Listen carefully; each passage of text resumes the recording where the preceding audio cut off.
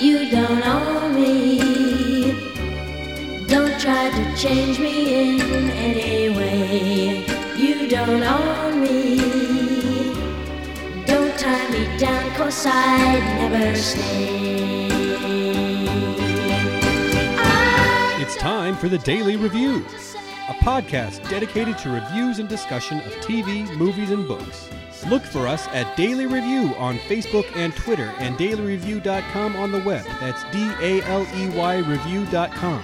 This is Paul Daly, here with my wife, Caroline. Hey, guys. And today we're here to discuss the season finale of the second season of Hulu's Handmaid's Tale. This one is called The Word. Is the word bird?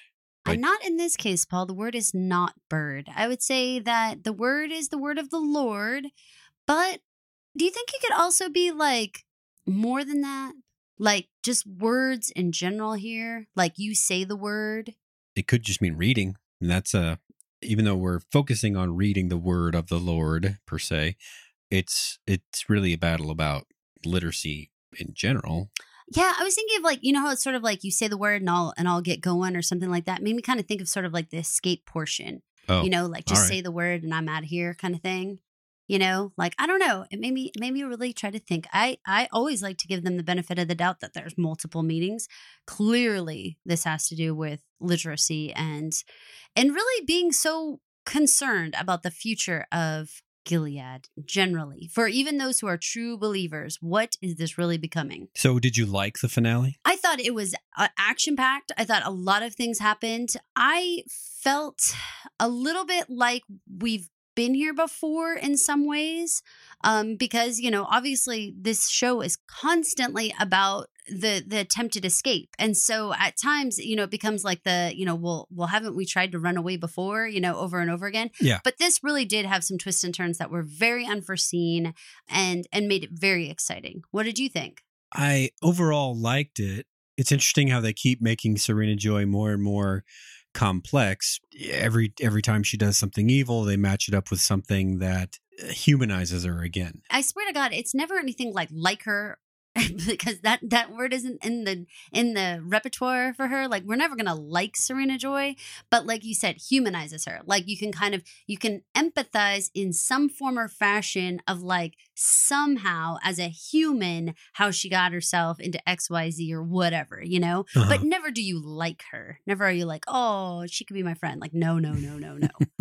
Nope. So do you want to start off with who today? Let's go.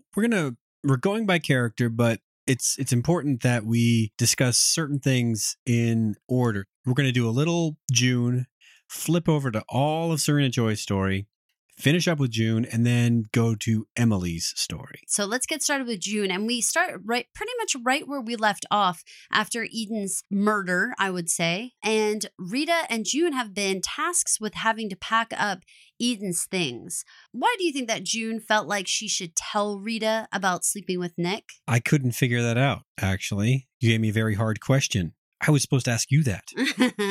I think that it was one of those times when you're going through somebody's personal things like that, there's this sense of, I wish I had known her better. I wish I understood who she was better. I wish I had a little bit more information about her. And I felt like that's what we got from Rita. You know, she was really feeling regret and remorse that she hadn't done more to protect Eden in some way or been more, you know, just like we said in the previous episode, she was no more accountable for the situation than any of the rest of them.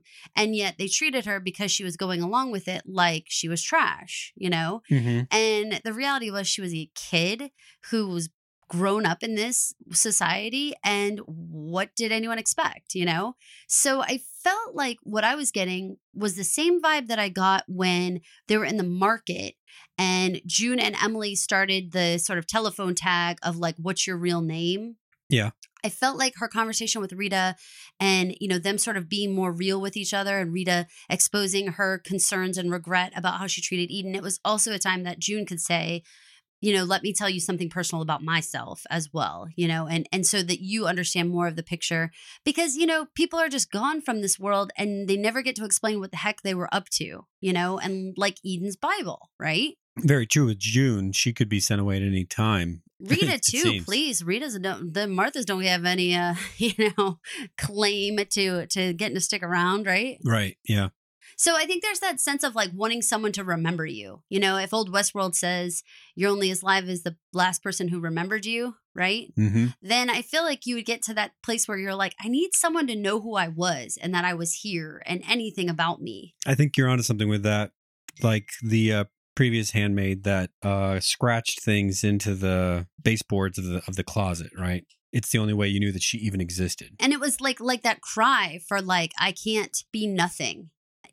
Honestly. And we actually heard that from Serena Joy in the previous episode too, with her yelling like, I have nothing, I am nothing, that kind of thing. Like you have to have some sense that like you exist and that you're here and you matter in some way. Usually you do that with kids, but in this setup, you don't get to if you're a handmaid. Okay, so we find this Bible and it was such a stop moment because at first you think, well, a little girl with a Bible. I mean, again, it's sad. It was obviously like a children's white Bible. You've seen those at like a first communion or baptism even or something. But then it's like, wait a minute. You caught this before me. This is a girl with a book. Right. I was just like, well, that's a normal thing. She seemed pretty pious. And you're like, but she's not allowed to read. Exactly. So did you expect that June was going to run this to SJ? No. I'm not giving June enough credit for how good a person she must be because, dude, I would have given up on SJ a long time ago with, all of the events that have transpired between us. But she doesn't. She keeps going at her like I don't know, she's expecting something to grow out of this relationship. But to be fair, she's not really doing this having anything to do with SJ. Just SJ has power and she is trying to get somebody to look out for Holly. And so if she's saying to SJ, like, you've got to see this another way, like you've got to see this as like women not being able to read, not even the Bible, not even the most pious woman amongst us is allowed to even look at the word. How will your child ever learn the word? It was more about the baby, and so she was appealing to her mom to mom, if you will. Which is ultimately the argument that Serena Joy tries to make later. So let's talk about the consequences of this conversation. She, of course, has to be all, salty to June and be like, get out of here. Right. But really, this stuck in her craw, Paul. More than her craw, I would say. This becomes her project. At the Putnam's house, they're having just like a bizarre baby shower day or something where like the wives are playing with the baby toys and I think they were just hanging out. I think it was a play date, if you will. Mm-hmm. Because they're free from needing to worry about burdens of the world. Right. They can just hang out. It comes to light that Naomi feels much that Serena Joy does, which was kind of a surprise and a pretty big risk for Serena to take to sort of like dip her toe into like a, hey, how do you feel about changing the rules for women? It was interesting how they went about talking about it in very guarded, like, well, you could interpret it one way or the other. I'm not really committing to the idea that I want to form this rebellion with other wives. It was smart though, right? Yeah. Because I mean, if anyone overheard them or if one of the other one turned on each other, you could easily be like, that's not what I meant. That was just totally misunderstood. So how surprised were you when we actually ended up in that government chamber and all of those women showed up? Pretty surprised. I mean, because SJ went in there alone initially. They show up as like moral support. And it was very interesting because the husbands were kidding about did you forget your lunch money or whatever it was, Fred. Yeah, that was awful. But that's what they think of their wives as just, that's all they can expect out of them is. Oh yeah, that they would just be bringing over a handmade lunch that day. Right. That's why, that they would even be there. The thing is they weren't there for moral support. I think they were there for numbers. They were there to say like all of us agree that our daughters as well as our sons should be learning how to read the Bible. And I think that it was clever of them to choose the Bible because how can you really argue that they shouldn't know the word, right? Like it's like this ironclad thing. Like, well, our children should know the word. No, like how can you argue that with me? Wasn't that a very Dark Ages sort of approach to literacy? Like the clergy knew how to read and they were in charge of the Bible, but no one else knew how to read? Or was it that they weren't allowed to read, or just no one taught them how to read, so it just sort of perpetuated itself? I would say that definitely literacy is control, right? Yeah. So then at various points in history, I would say, yeah, I mean, the more educated you were, the better chance you could read. Then you had the control. Then, if you were worried about just surviving day to day, you were not learning your ABCs. But particularly around the church. Yes, absolutely. Right. I mean, it was like all of the clergy were the ones that were actually like handwriting the Bible and all that kind of stuff. So I don't know that the Bible was kept from people in that way. I just don't think that they were literate, but it did have control because they could say, here in the Bible, which you can't read and you're completely illiterate of, it says you have to give me all your money or Right. like whatever, Bring me a turkey every week. whatever they wanted to say, it said. So, I mean, that was a lot of control. That's funny. Let me sidetrack for just a second. Please. There is another Margaret Atwood book. It's a series of books called the Mad Adam series. And the first one is called Oryx and Crake. Very strange names, but Oryx and Crake. And there's, it's about a future where everything's gone wrong. And there's a genetically modified society living in the woods, right? Okay. And there's one leftover regular human who kind of takes care of them because they don't know how to do anything really. And he is sort of their deity. And he's just a regular guy who got stuck with them because he knew the guy who made them in the first place. That part doesn't matter. What relates to this is that they don't have literacy or anything like that. They just know kind of some things about hunting and fishing and that kind of stuff. But survival skills. Right. But he is in charge of things related to being their deity, right? So he has written in to their religion things like, bring me a fish every couple of days or whatever. It's amusing because he doesn't really want to be that way, but on the same time, he has all these people willing to do it. So, he doesn't abuse them in any way, but he does write little things like that. That make his life more comfortable, huh? Yeah. He's Snowman the Jimmy is his name. Well, and definitely I feel like, we saw this with Fred where he keeps the Bible under lock and key. And whenever it's time to read scripture, it's very much like he just gets it, reads it, puts back in the box. Exactly right. So, I mean, the control part there. Now, I mean, the ridiculousness is, of course, all of these people in the room had familiarity with the Bible before Gilead started. So it's not like you're reading from a mystical book that none of these people had ever heard of before. But there's enough scripture in the Bible, and you could probably pick and choose and skip lines and do stuff like that to make it seem like, well, it's in the Bible. And I guess I kind of remember it's in the Bible. I don't remember interpreting it that way as you're being like beat with a stick in the office. But you could say, well, I guess those lines are in there. I fully believe that the Bible that Gilead uses is the Gilead version of the Bible. It's not the King James Bible. It's tweaked for their own ends. Which even kind of makes me wonder what Bible that Eden had, because I mean, it looked like a King James Bible. It said Holy Bible on the outside from what I could see. It would almost have to be an artifact from the previous time because I kind of thought it was. How else would she get a hold of it? Right, exactly. So, and I wonder in her own household if that was allowed for her to be looking at that, or how could someone know she snagged it, or what in the world? I don't know. Now, that's not the vibe we got from her father. No. So, I mean, that scene where it turns out that he's the one that actually turned her in. Oh my God, what a freak. What an absolute freak.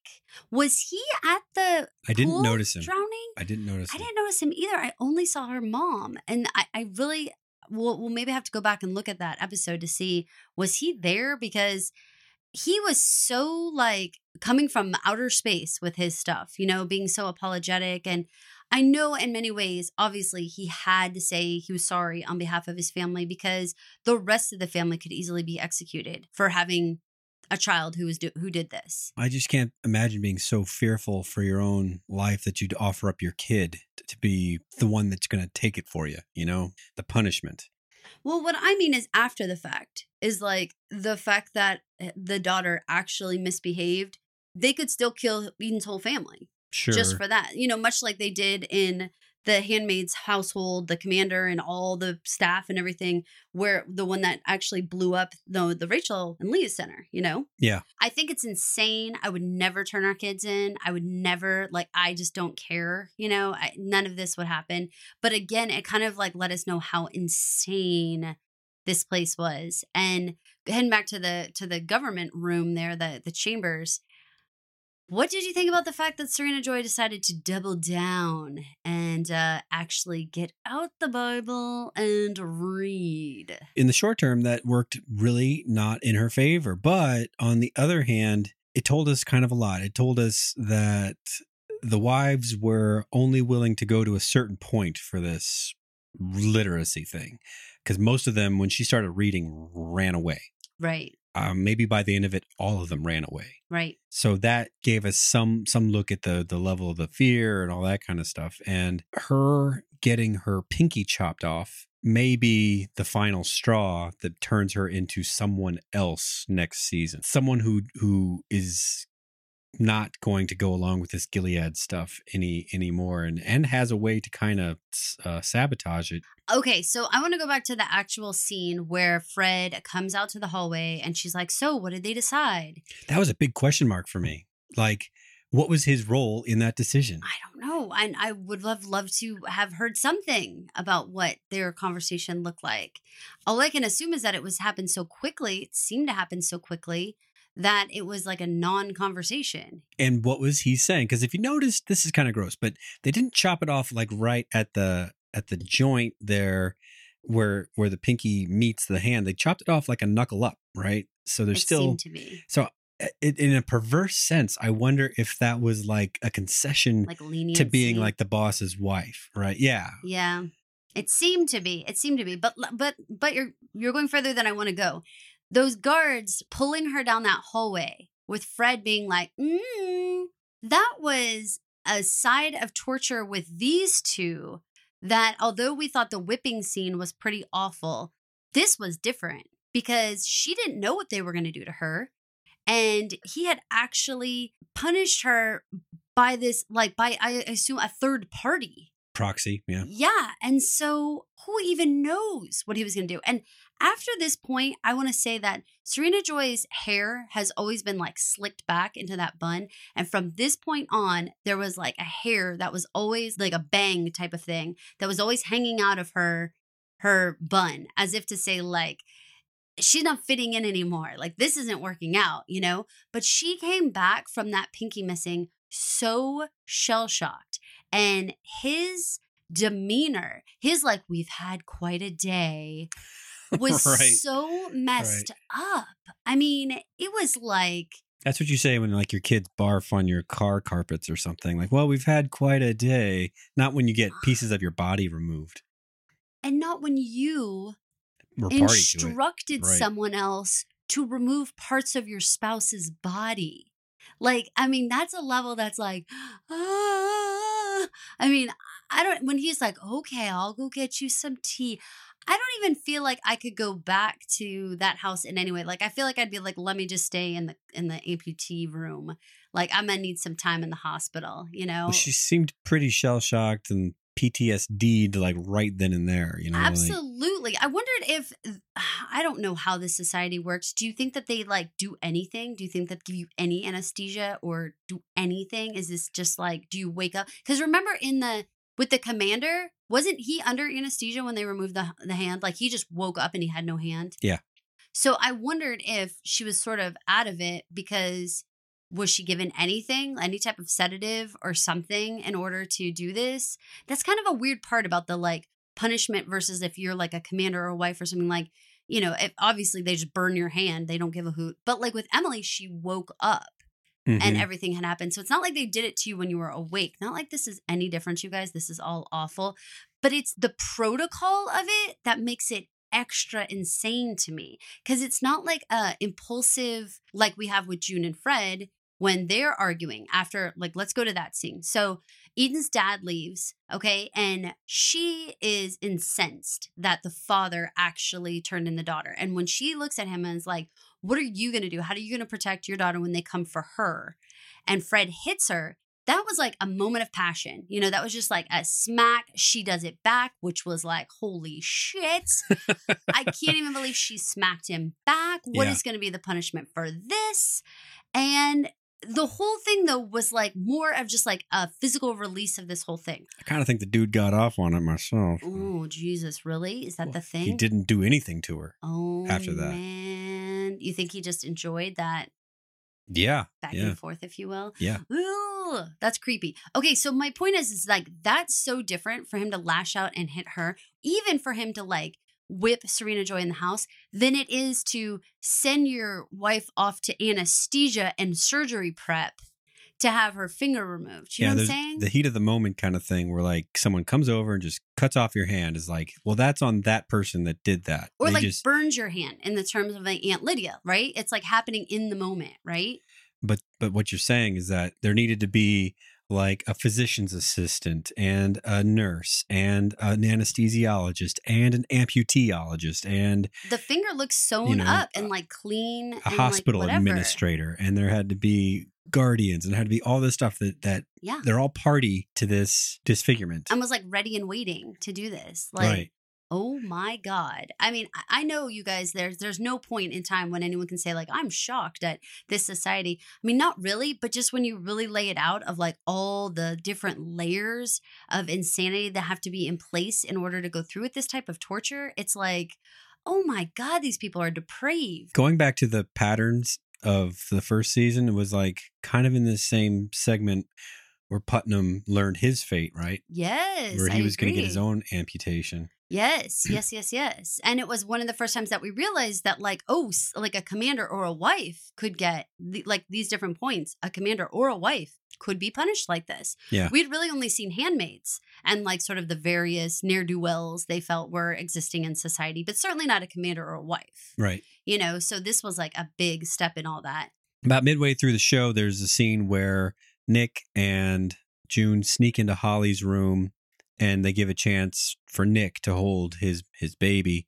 Do you suppose that the orchestration behind the escape had already been in place? Or do you think this firmed up for Nick that this was what needed to happen and the extent of the role that probably is going to get him killed that he would take in the escape? I think that two things happened in that scene. I think that Nick solidified his bond with the baby and his realization that like we need to get her out of here. There was that unanswered I love you from June that was pretty surprising, frankly. I was surprised when she said that. Well, you know, his wife was killed yesterday and he was still pretty kind of not sure how to feel about that. So no, not the unanswered part. I'm sorry. I don't want to focus on that. Why did June say I love you?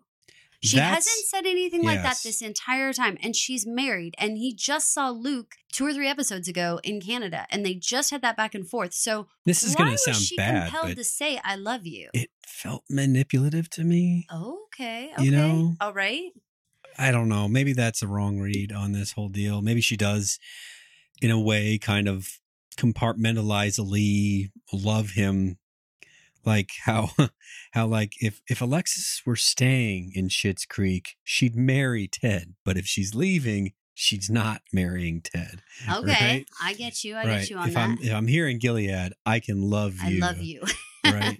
If I'm on my way out, I have a husband and other stuff going on. Yeah. Totally understood. Okay. Well, I thought the other part to that scene that was really important was that Rita was in the hallway and she was gazing on the 3-person vignette there with Nick and June and the baby.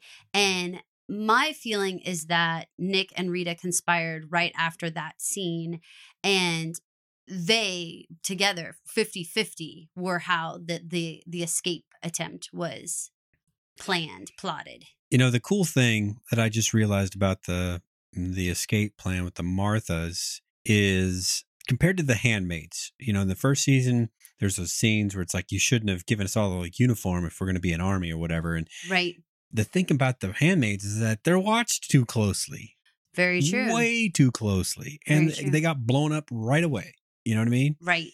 But the Marthas, I don't think anyone gives a shit about the Marthas. you know? True. The And sh- I think they are underestimated because they're undervalued. Yeah. Then they underestimate the fact that these women could do anything. Because, you know, I'll be honest with you, a lot of people, especially like in a Hollywood setting, but in the world, there's a point in time where women specifically feel like they just sort of fall off the face of the earth. Like at some point in time, it would have been after 40. The women of a certain age. All that the crap. All that actresses crap, say. right? Well, Yeah. where you have no value anymore. Like you don't. You're not a sex kitten. You're no longer a mother. You're useless to us. And so in that way, I feel like that they are being like ignored in a great way for them. You know, they're able to do this entire escape in a way that I thought was so smart and amazing to watch. I mean, it was so much more exciting to watch than any previous escape attempt. You know, Right. like this was exciting, you know? So let's get into it a little bit.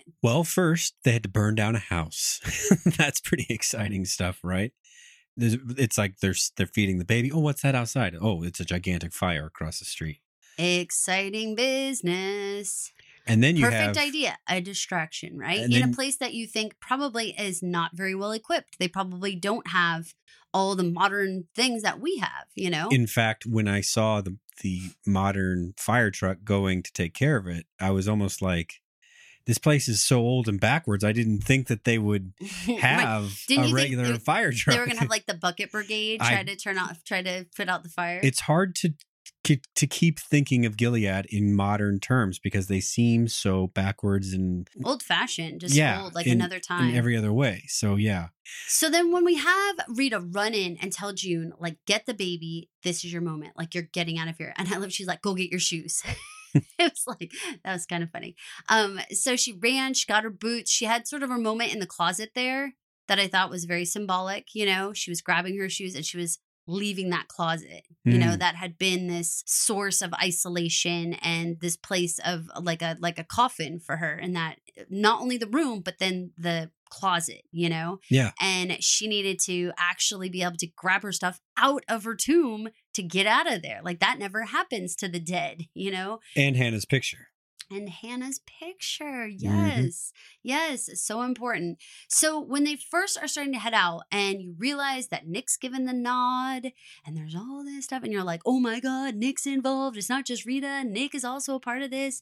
My heart was like starting to beat so fast. And you realize freaking Serena's in that greenhouse and she's got to get beyond the other side of the greenhouse. What were you thinking? I was thinking that baby's going to give her away at some point because babies don't stay super quiet all the time, you know? Do you know what was key about that distraction? A fire and a fire It's truck loud. is loud. Yeah. It's loud. There's all the sirens and the yelling and the everything. What better way to disguise a baby crying?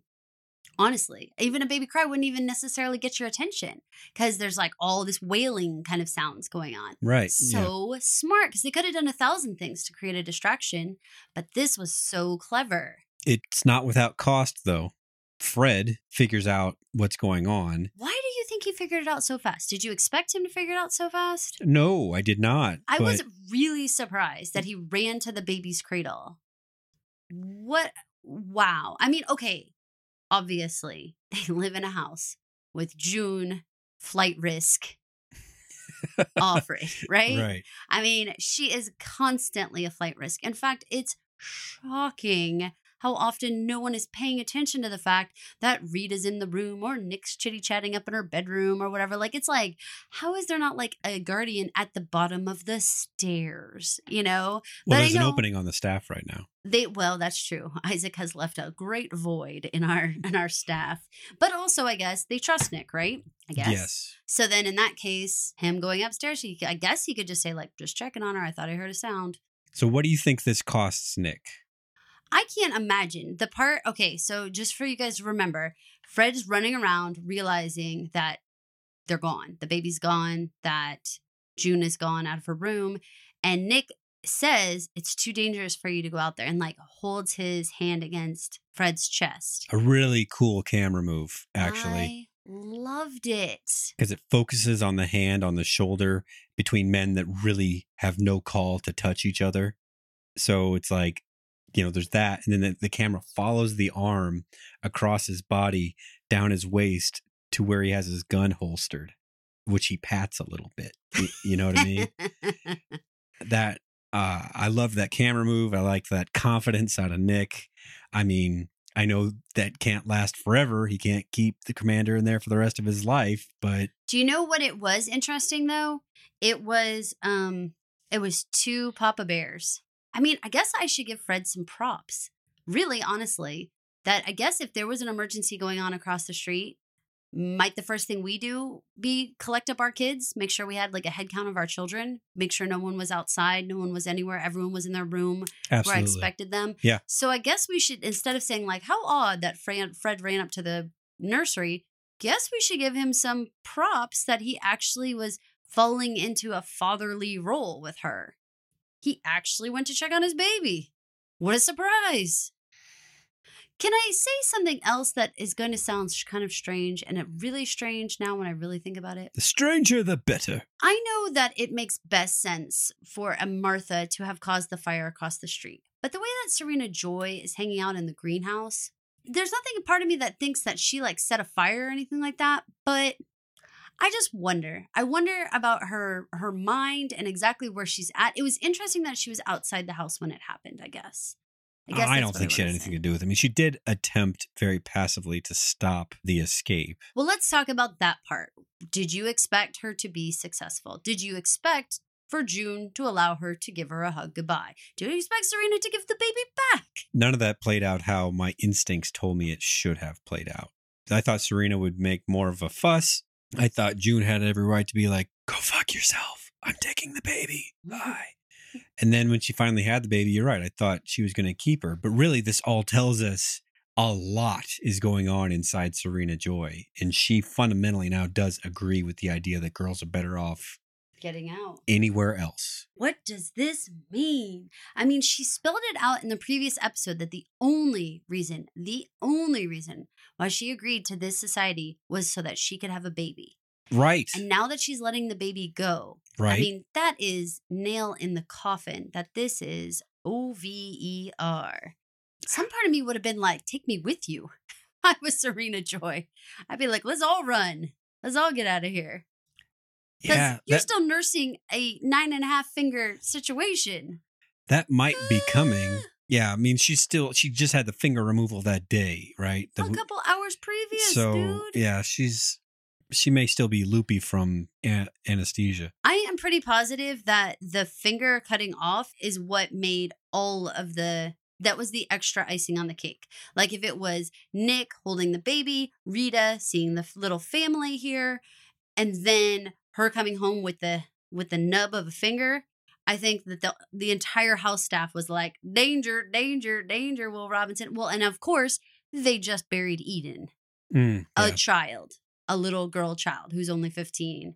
I mean, they had all flashers pointing to get out now, baby. Well, if Serena Joy had somehow come home successful, no way would she let that baby go. She'd be like, oh no, that's right. Absolutely. No way. She absolutely would never have gone along with it. And I don't know that, again, if Serena Joy had come home successful, June might have felt like, okay, there's hope here. And Rita might have had a different feel on the situation, and everyone might have felt differently. You know, the whole house would have felt like a small success for women, you know? And this was just such the polar opposite that really did anyone have a choice but to like have a backlash, equally gigantic backlash here. So before we get through the entire escape, although I do want to talk for a second about that Martha standing up there in the rocks there, and she has to like hand the baby up and like crawl up there. And then they do that thing.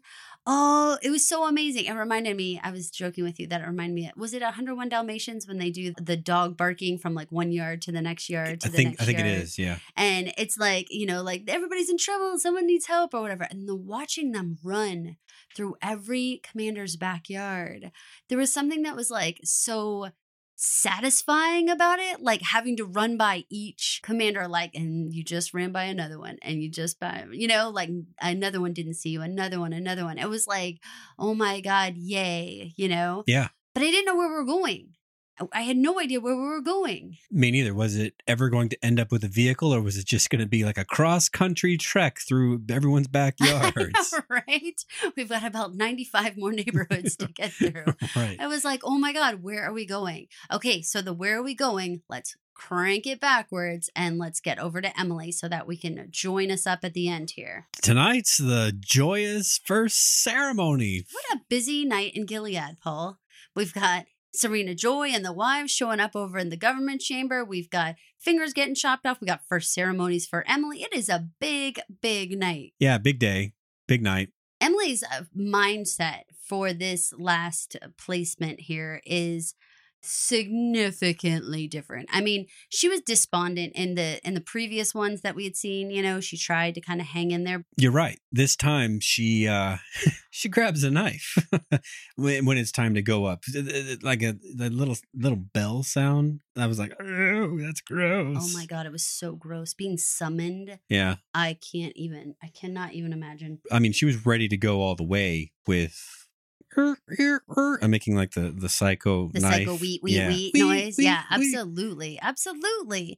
So then when it turned out that Aunt Lydia pops up on the scene.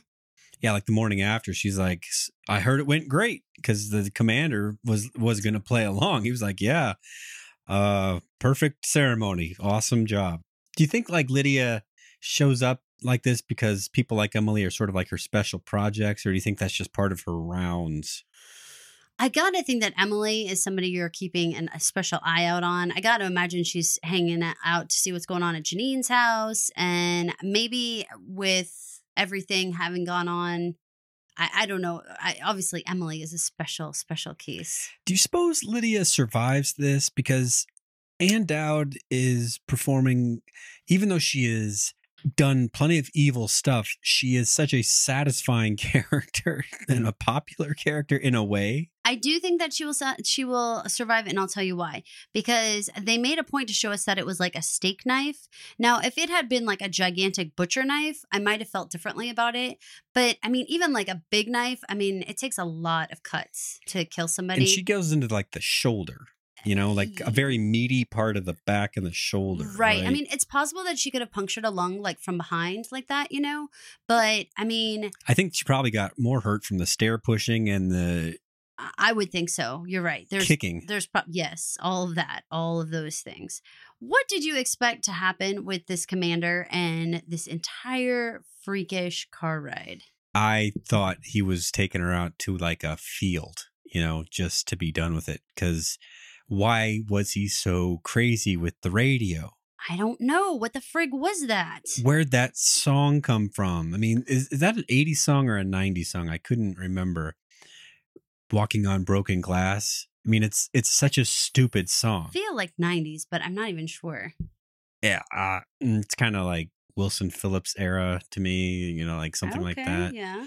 But it's so silly. And what was it? She was like, can you turn it off? He's like, oh, you're not a music fan? Like, well, you know, I just tried to commit murder. I got mine on other things. It was Annie Lennox, and it's 92. So, yeah, so we were right on that. But, I mean, it's not that it's a silly song. I mean, think about what they're saying. Walking on broken glass. I mean, yeah. Well, we learn later that actually does have a meaning, and it's intimidating. And it's juxtaposed with this silly poppy beat. You know what I mean? That it's actually a very serious thing that Lawrence and to an extent Emily are doing, but with this boop boop boop boop boop boop kind of beat. I think it was psychological torture. I mean, I think you're taking it the wrong way. I think you're thinking it's funny and like this weird juxtaposition, but I don't. I think he was intimidating her. I think it was making something like your life into nothing, into a stupid pop song, you know? And I think it was like another way to belittle her, another way to be so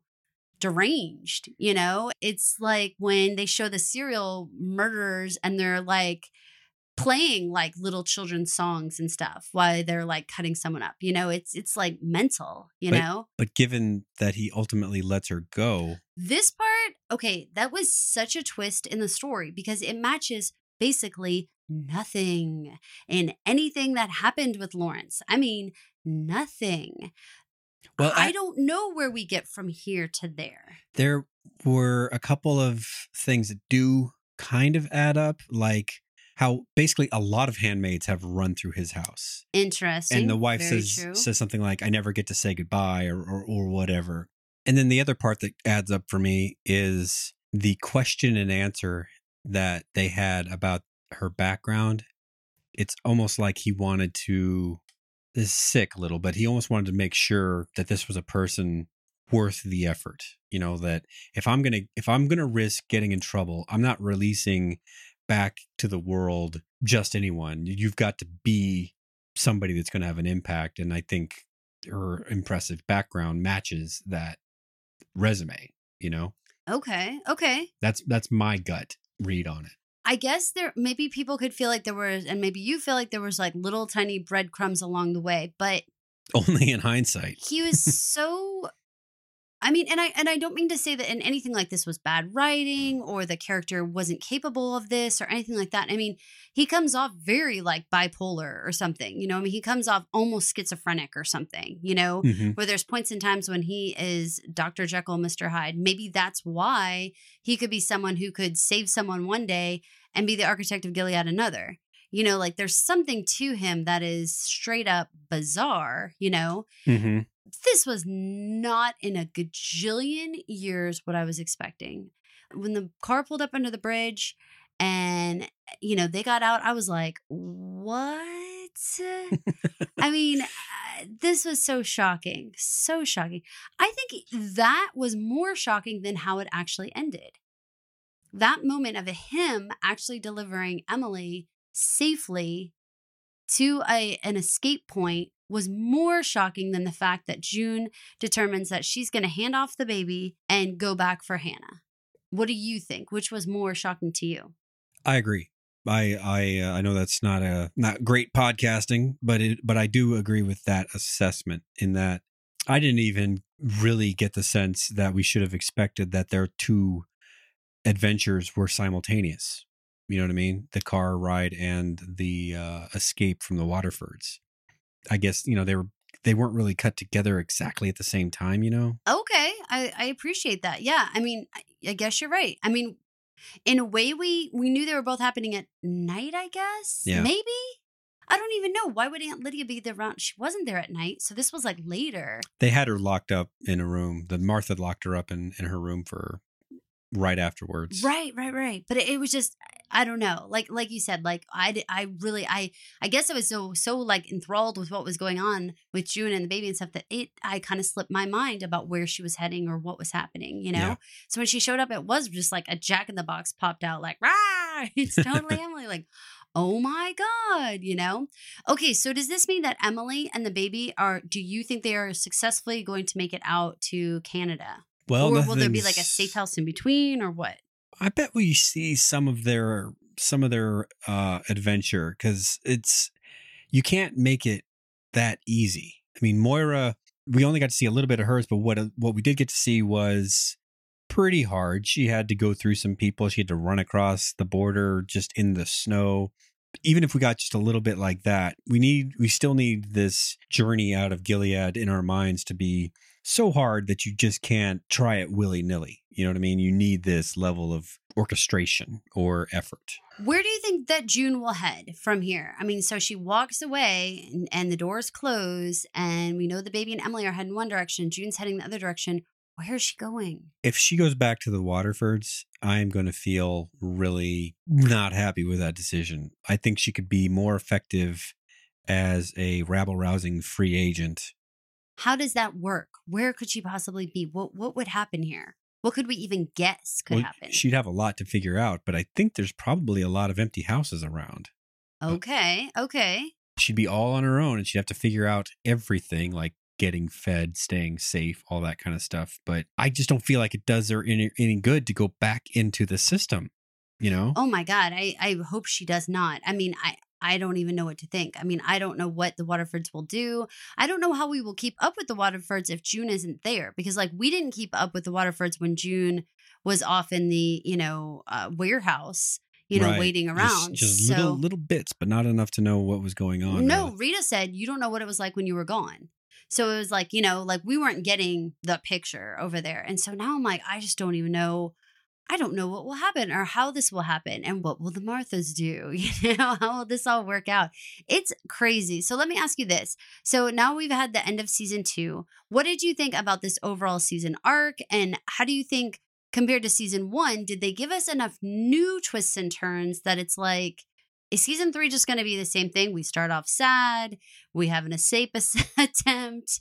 You know, like, what is season 3 going to end with her getting Hannah out? Like, where can this go, especially patterns wise? That is a fantastic question, because the pattern so far is everything's bad in season 1. And then in season 2, they show us that everything is actually worse, right? So they show us the institutionalized statutory rape of young girls. Rape in kind of the sense of 15 is not really old enough to expect that decision to be, what do you call that? Like consent. Like not yeah, actual an consent. age of consent. I mean, I understand the rape's kind of a legal description of forcible sex against another person. And if your laws say 15's okay, then 15's okay. But, I mean, come on, everybody. Anyway, so we get that part of it. And what else did we get this season that kind of drove it to another level? We got the beating of SJ just being okay. Yeah, those things. So we got Gilead as looking even worse. And I don't know that I need another season of, well, if you think that was bad, let's show you what else we can do. Exactly. Like, I don't have any need to go back to the colonies and see anything there. I don't know what this means. I mean, I gotta think maybe possibly does it open up this idea of like an underground railroad life? Like maybe there's other people who are living not exactly like in the sewers, but you know what I mean, right? Like somehow off the grid, but Yeah. within the society. Yeah, Is that a possibility? I think it is, because I don't think they can watch everything. I mean, they're so low tech about so much stuff, you know? They need eyes on everything, physical eyes, you know what I mean? They haven't shown a lot of that kind of 1984, you know, recording devices in every room kind of stuff. and weirdly so, because I mean, again, this was a modern time. So like in the hospital when we were all like, it's weird that they were like in the hallway talking and everyone's like, well, maybe there's no cameras, but a regular hospital would have cameras. So what did they do? Go through the trouble of cutting them or something? I mean, like, why would you do that? Seems unlikely. In a control state, you know, why would you cut off any area that might have some opportunity to see what people are doing? I'm not sure. I'm trying to think. So, all right. So our main characters, I think if Nick makes it to next season, I mean, if it doesn't start off with him in a grave deal of trouble, I don't understand how this can continue, you know, with like Fred and him. I don't see. I don't see how Nick's not toast. I don't know how either, you know. And In fact, I think, I'm not sure how he survived this long. do you think that we will like see his death and everything, or will it just be like a foregone conclusion?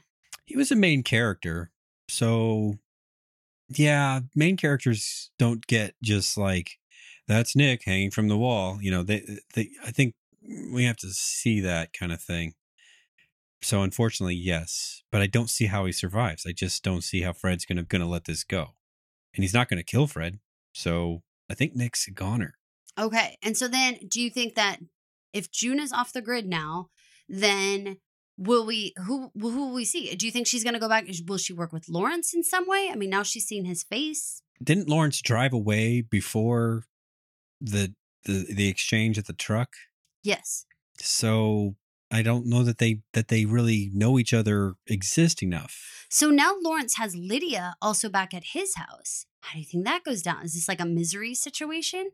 Where is Aunt Lydia? It would no be one's seen her. It would be simpler for Lawrence if Lydia was dead. You know what I mean? But what are the chances? He's not that kind of person. I really don't think he's that kind of person. I mean, he seems like the opposite kind of person. I mean, he keeps his wife around. Wouldn't it be a lot easier for her to be dead? Well, the wife, I think, is a complicated situation that we have almost none of the data on. Right. You know, and there's probably really good reasons. Not probably. There could be really good reasons why he's locking her up like that. By really good, I mean like actually he cares for her a lot and doesn't want her involved with any of his shenanigans. Just for her own fair, safety, right? You know. But in the meantime, she's kind of going crazy because of the treatment or whatever. Right. Well, I mean, if she steps out the house and starts yelling like Gilead needs to go down or whatever, I mean, some like guardian or somebody would grab her. So Yeah. it is for her safety to keep her away from others.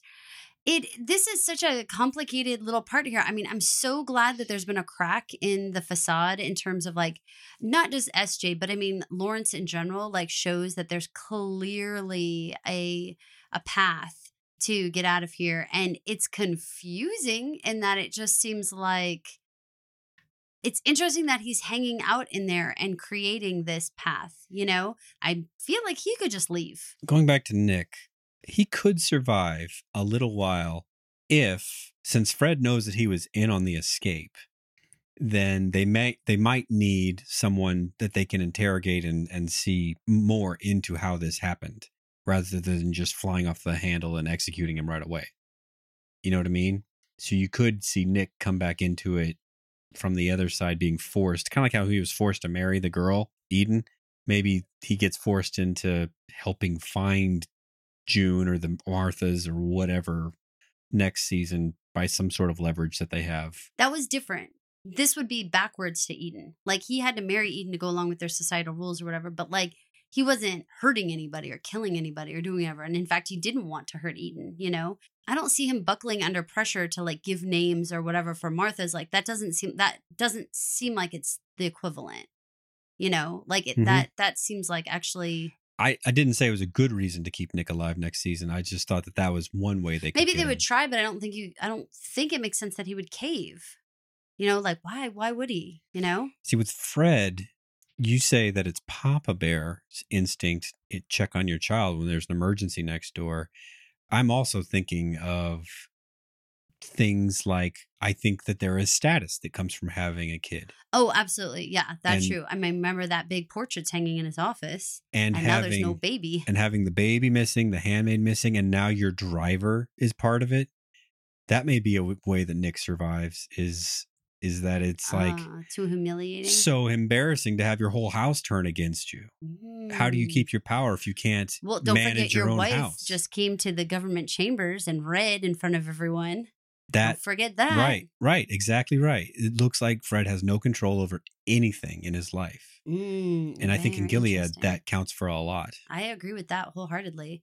Well, I very much look forward to season 3, even though I know a lot of people, they feel like me where it's, I don't foresee this being a show that we go back and watch for fun in any form or fashion. Negative. So it's interesting. It makes you think. It has a lot of twists and turns. It makes you, really understand what good writing and good characters look like. And even though sometimes I feel like the storyline is like repetitive, I would say maybe it's more like patterns, and that, they've discussed at one point that like people have patterns, and this is what people do. They continuously try to find the weakness in their cage, and that is consistently what June has done. I'm so glad that for all those people last season who was like really angry at her for even considering leaving without Hannah, at any point. Yeah. That now I hope that there's a lot of redemption for the character, that people see like, nope, she got the one baby out, and that was always the plan, was getting one baby out. And now that she could successfully do that, and now she was just a one person, fully autonomous, adult now, that she could actually go save Hannah, that she's willing to stay and do that. And so I think that that's amazing. I agree. I'm with you. And I'm ready to be done with this season.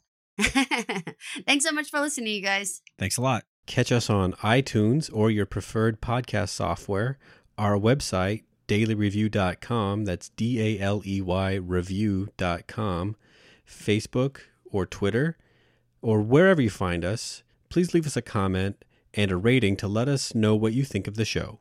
Thanks for listening, pod people. Thanks for listening to my mom and dad. You don't have to go home, but you can't stay here. Just go home, folks.